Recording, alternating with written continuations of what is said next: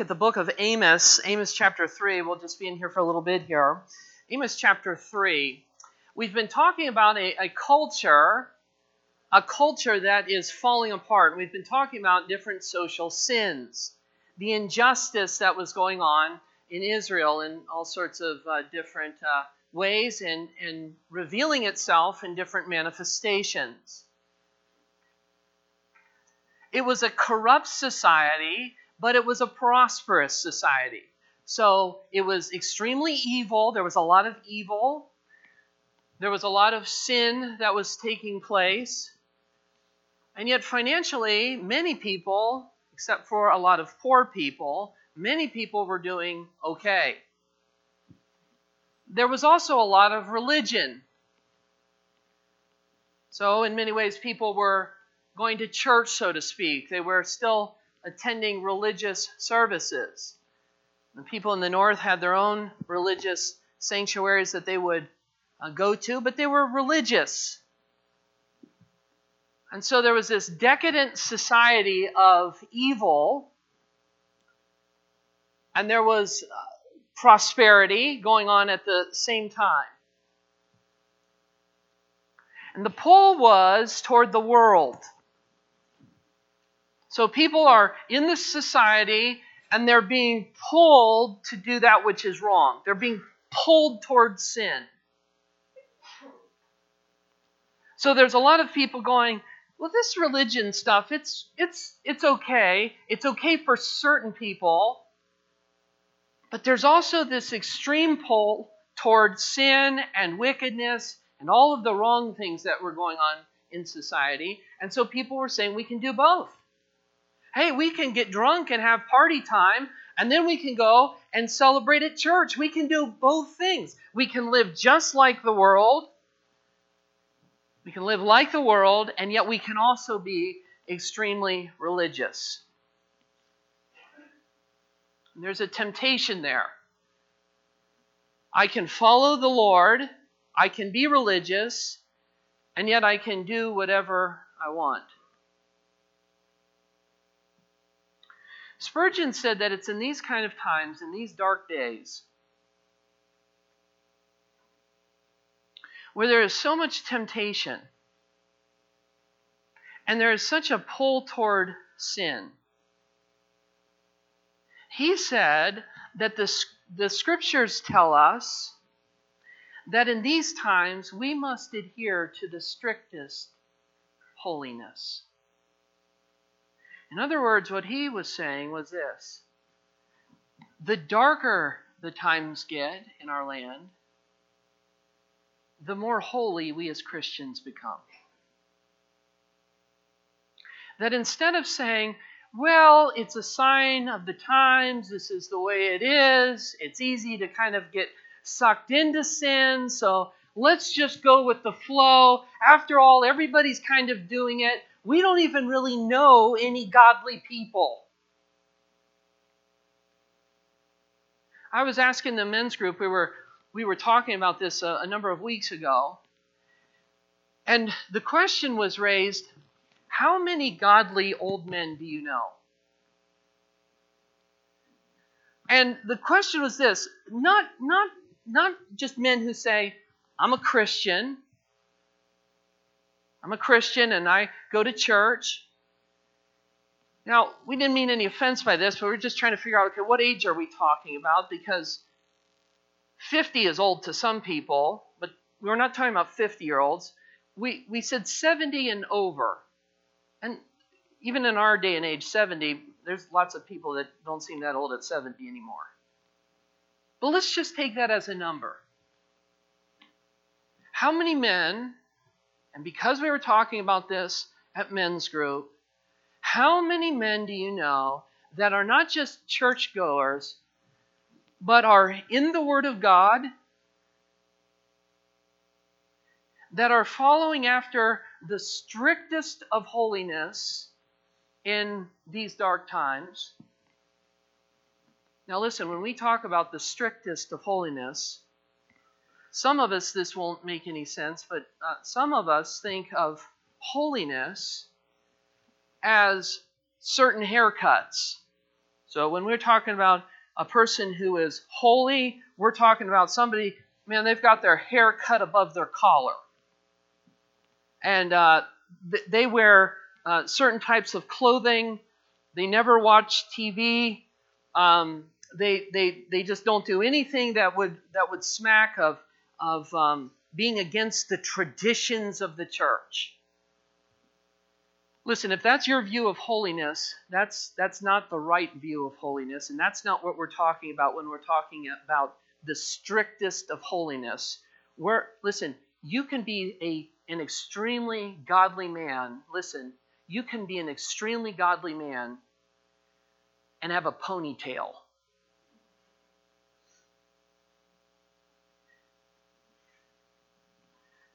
We're not talking about haircuts here. I highly doubt that Jesus had a crew cut in a three-piece suit. That's not what we mean. Clean shaven, hair, all that kind of stuff. That is not holiness. And we're not talking about, well, yes, he can be godly, but wink, wink, he really should get a haircut. No, that's not what we're talking about. We're talking about the strictest of holiness, where a person not only has a ponytail as a man, but it's okay. We talked last week in Amos about the Nazirite vow. And there's different people in Scripture that we can identify who looked like Nazirites or took a Nazirite vow. And during this time, one of the things that they could not do, listen, according to the Lord, was they could not cut their hair. So you look at different men in the Bible, it doesn't mean that they all had the same haircut. In fact, some of the most godly, consecrated men had longer hair. They had to actually wind it up, it was so long. So whenever we're talking about holiness, and we have these images of holiness in our mind, that's not what we're talking about.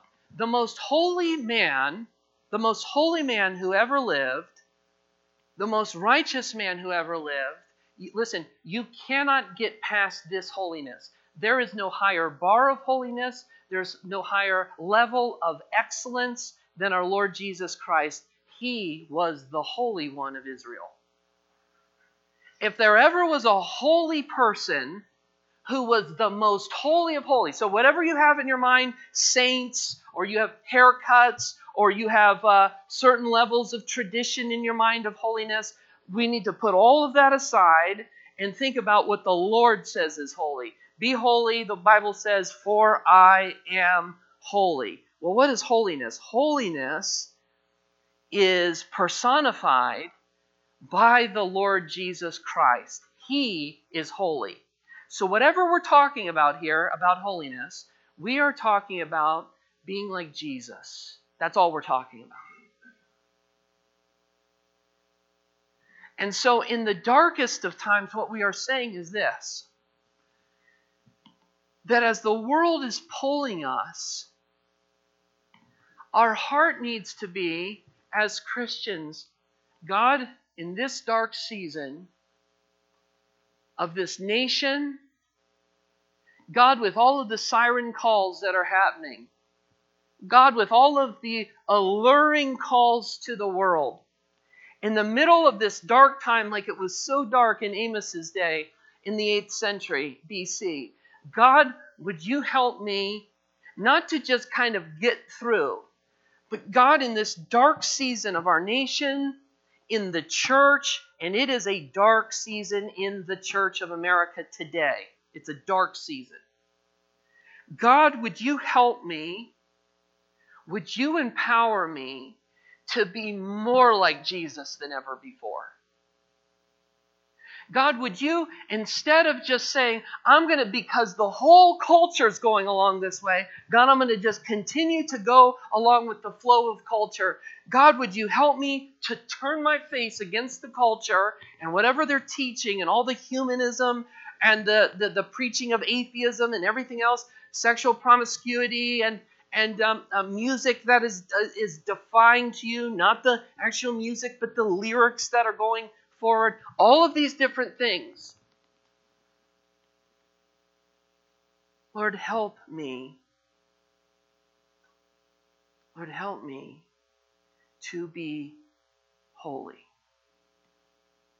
Help me. And if all you hear this morning is, you got to do this, you got to do this, you got to do that to be holy, listen, you will never be holy until your heart is right.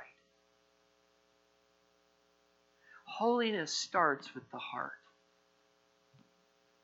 It starts with us coming before the Lord and saying to Him in consecration like a Nazirite, Lord, I'm consecrating myself to you for your glory.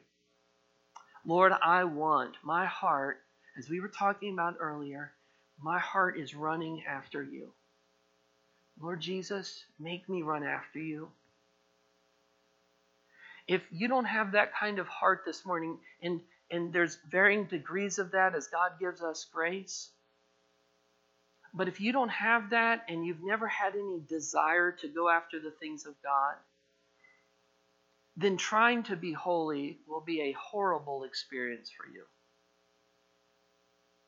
The message will be heard in terms of, got to do this, got to do that. But if your heart is opened up to the things of God, listen, Christians can survive in the darkest of cultures because our Christianity is not based on what is going on all around us. Our Christianity is based upon the power of the Holy Spirit, who is more powerful than any influence in this world. Jesus said this. Jesus said, take cheer. I have overcome the what? I've overcome the world. So we live in Amos's day. We live in this day. And we say, Lord, help us, as Spurgeon rightly said. Help us, Lord, to attend to the strictest of holiness. And God is pleading with His people. He's saying, I love you. I want you to come back to me. I don't want you to continue on in the path that you are going. But He says to us in chapter 3, He talks here a lot about destruction and judgment, the complete devastation caused by judgment. Look with me at Amos chapter 3. He says this, hear this word that the Lord has spoken against you, O people of Israel. Against the whole family that I brought up out of the land of Egypt. God is saying, I brought you up. I had a special call on your life. It was me who raised you up as a nation. It wasn't because of anything that was particularly wonderful about you, but it was because of my grace on your life. He's saying, I'm the one who did that. I'm the one who called you out of darkness. I'm the one who released you from your chains of slavery. We can see this theme even in the Christian life of being in bondage. And God says, I have a special love for those whom I call. Listen, God loves the whole world. For God so loved the world. But He has a special love. He has a special call on those whom He has chosen, on the elect. And so He is saying here to a nation, His elect people, not elect unto salvation, but elect as a people. He's saying to them, I called you out of Egypt. It was me who did this. It was me who brought you out of the depths of darkness. Remember back hundreds of years ago when you were slaves in the land of Egypt? God is saying, it was me who brought you out, and yet you have turned your back on me. And as a result of turning your back on me, there's going to be complete devastation. There's going to be complete judgment. But my call has been upon you. Look with me in Exodus chapter 19. Exodus chapter 19. Exodus chapter 19, verse 4.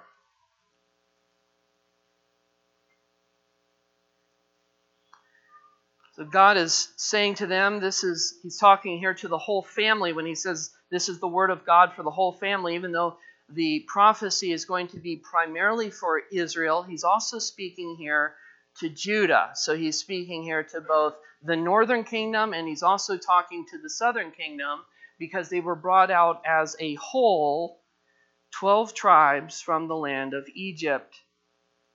He says this in verse 4 of Exodus chapter 19. Now therefore, if you will indeed obey my voice, if you will indeed obey my voice and keep my covenant, you shall be my treasured possession among all peoples. For all the earth is mine. And you shall be to me a kingdom of priests and a holy nation. He's saying, Israel, I've taken you out of bondage. I've taken you out of the darkness. And I'm setting you aside so that you can be a holy and a righteous people. That's the purpose of this. It's not just I'm trying to build a nice economy here. But I'm taking you out of this situation in order to set you apart unto myself so that you might be a holy people, a holy nation. Verse 6, these are the words that you shall speak to the people of Israel. Deuteronomy chapter 7, if you flip over there to Deuteronomy chapter 7. Deuteronomy chapter 7.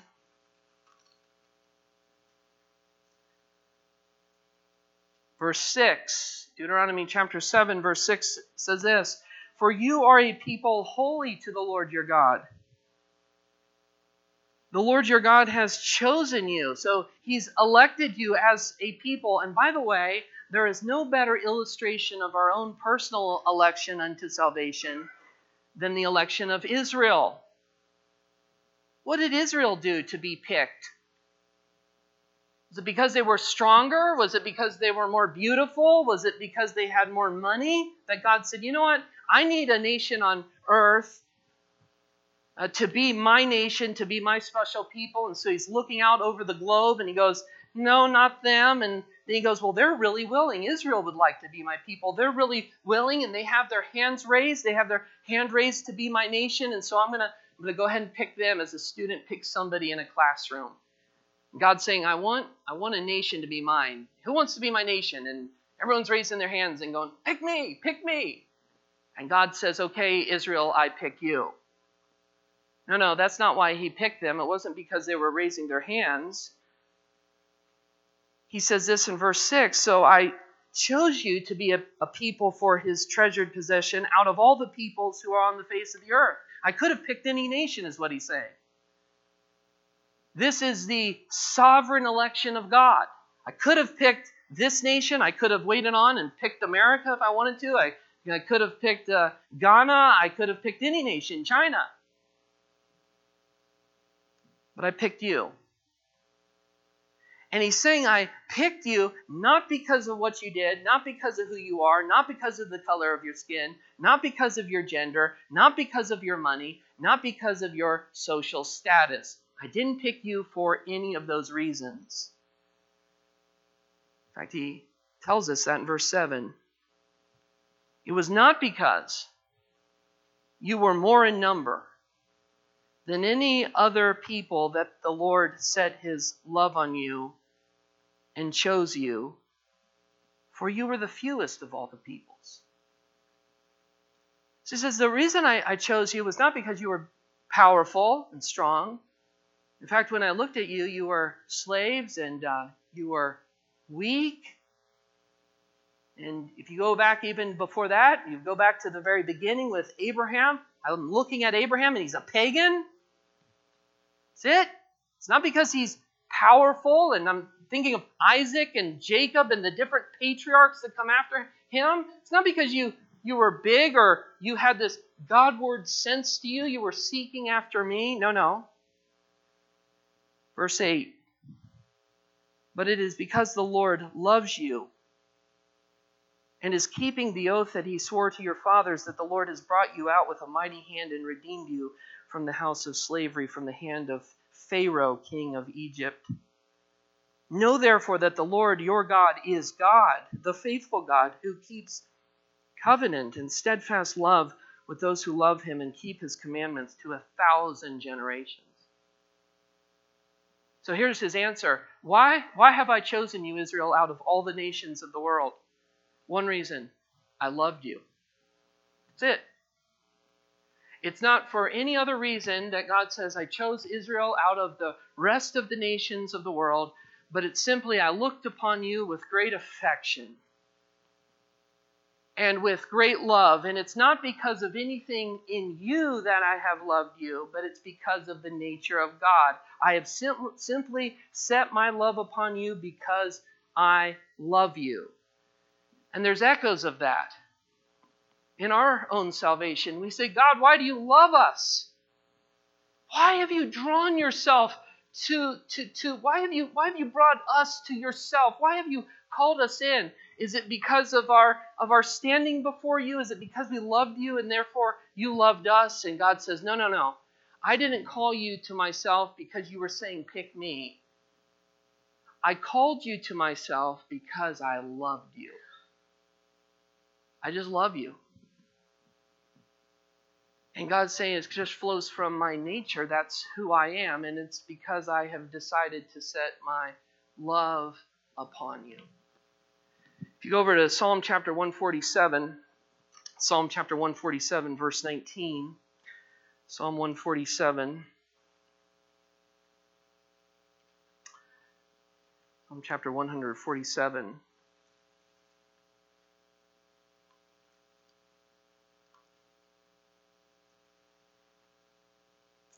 Go back just a verse or so to verse 18, Psalm 147, verse 18. He sends out his word and melts them. He makes his wind blow and the waters flow. Now, notice what he does here. This is special. This is the love of God. It says this, he declares his word to who? To Jacob, and his statutes and rules to who? To Israel. He has not dealt thus with any other nation. They do not know his rules. Praise the Lord. So this is why God is saying, I'm judging this nation for inhumanity, for the general revelation of God that comes down to all of the nations. Everybody knows you shouldn't steal. Everybody knows that you shouldn't kill. But when I come to Israel, and God says, I'm about to pour out judgment upon you, O Israel. It's not just because of your defying of the general rules of humanity, but it's because you have defied my word. I have taken you out from all of the nations of the world because I've set my love upon you. I loved you because I loved you. And I took you out of the nations of the world, and I gave you my specific law. I gave you my specific word, and yet, O Israel, O family of God, you have rejected my law. Instead of resisting and being a holy people like I called you to be holy, instead of being holy, you have run with the other countries. You have run with the crowd. You have disobeyed me. Now, in closing, if you go back to Amos 3, he says this, you only have I known, same idea of all the families of the earth. Therefore, I will punish you for all your iniquities. Then God begins to answer a number of rhetorical questions. We know the answer. He asks a bunch of questions here with obvious answers. He says, do two walk together unless they have agreed to meet? Can you take a walk with someone unless you've agreed to take a walk with someone? Does a lion roar in the forest when he has no prey? Does a young lion cry out from his den if he has taken nothing? Does a bird fall in a snare on the earth when there is no trap in it? No. Does a snare spring up from the ground when it has taken nothing? No. Is a trumpet blown in a city and the people are not afraid? No. Does disaster come to a city unless the Lord has done it? No. It's all obvious questions here with obvious answers. If destruction comes to a city, the Lord is behind it. Now notice verse 7 here. For the Lord God does nothing without revealing his secret to his servants, the prophets. Now he is saying this. Israel, I have set my love on you. I have called you out of all of the nations of the earth to be a special people. And the way that you're to be special is not by treating people with injustice and inhumanity, not by overburdening the stranger, not by overfining people, not by getting drunk on fines that you have fined people who cannot afford it. But I have called you to be holy from the heart. And yet you have not been holy. You have not pursued God. And so I have revealed to my prophets, and to this prophet in particular, Amos, that destruction is coming. There is a sense with the prophets, they know what's going on. They're the ones that carry the burden. In fact, Amos, the word Amos literally means burden bearer. He's looking around. He's looking at all these people who are called by God to be holy and to be righteous from the heart. They're very religious people.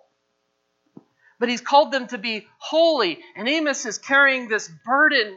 And he's looking out, and it's the prophets who have a sense of what's going on. They're going, this isn't good. The Lord has his face against us. There's something wrong here because we can't continue on like this. We can't continue to say, we're Christians, we're really Christians, and yet we love the world at the same time. We can't do both. We can't say, we love God and we love the world. And God is saying, it's to my prophets. It's to my prophets that I reveal this. They're the ones who see this. They're the ones who carry the burden. Now, you ready for two more texts, and I promise we're done. Okay, Numbers chapter 11. Numbers 11.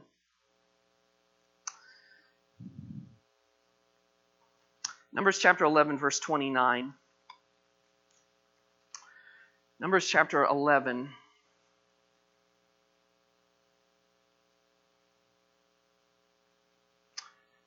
Numbers 11, verse 29. So, God says here, it's the secrets of what are going on, the devastation that is coming to the prophets. Moses is crying out here, and he says, verse 29, but Moses said to him, are you jealous for my sake? Would that all the Lord's people were prophets. Wouldn't that be awesome? If it wasn't just a specific few people who had the burden of the Lord, who saw what was going on and saying, heads up everyone, something is really wrong in our country. Something's really wrong here. There's lots of people going, oh, no, we're fine. We're still pretty protected. We have a comfortable life. Yeah, milk is up a little bit, but we're getting by. We're paying the mortgage. We're doing everything okay. And it's the prophets who go, no. Something is wrong here. They have the burden that comes from the Lord. And Moses is saying, wouldn't that be awesome if all of God's people felt that way? Wouldn't it be something if it wasn't just a select few number of people who had this burden and could sense the things that were happening from the Lord? So he says, wouldn't it be great if all of the Lord's people were prophets? Oh, that the Lord would put his Spirit on them. Can you imagine if every person who was a believer had the Spirit of God? That's what he is saying here. That desire is completely fulfilled in the New Testament. Go to one more verse here, and that is 1 Peter chapter 2, verse 9. 1 Peter chapter 2. Wouldn't that be great if everybody had the Spirit? 1 Peter chapter 2. 1 Peter chapter 2.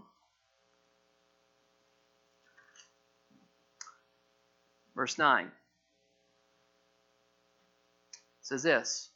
Now, let's see if this sounds familiar. But you are a chosen race. Now, who's Peter talking here to? He's talking to all believers. He's not just talking here to ethnic Israel, but he's talking to all believers here. And he is saying this, you are a chosen race. You are a royal priesthood, a holy nation, a people for his own possession, that you may proclaim the excellencies of him who called you out of darkness into a marvelous light, his marvelous light. Once you were not a people, but now you are God's people. Once you had not received mercy, but now you have received mercy. Listen, everybody who comes to God in repentance and faith has the Holy Spirit. Every person. Every person who has been born again has been baptized in the Spirit and regenerated by the power of the Holy Spirit. Every Christian. There's not one without the Spirit. There's not one exception. And so as we are listening to God, we are saying we are not just a people ethnically called by God from outside, but every Christian is called from within. So that it's no longer, oh God, we hear your word, we hear what you're saying, but we really don't want to do it.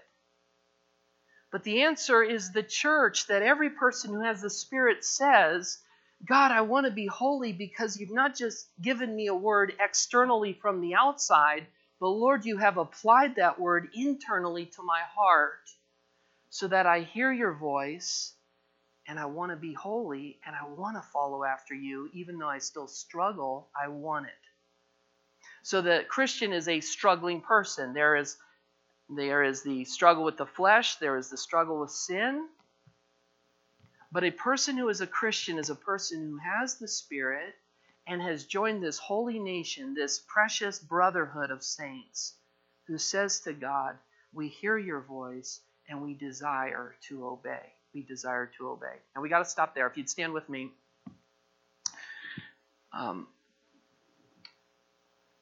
There's much more to say. We're going to be in Amos much longer than we anticipated. But we don't want to rush through this. And, these books, like I said, I had no clue how precious they are. I mean, I knew they were the Word of God and precious, but you begin and you look at this and you're going, oh, my Lord, how applicable, how wonderful, how relevant.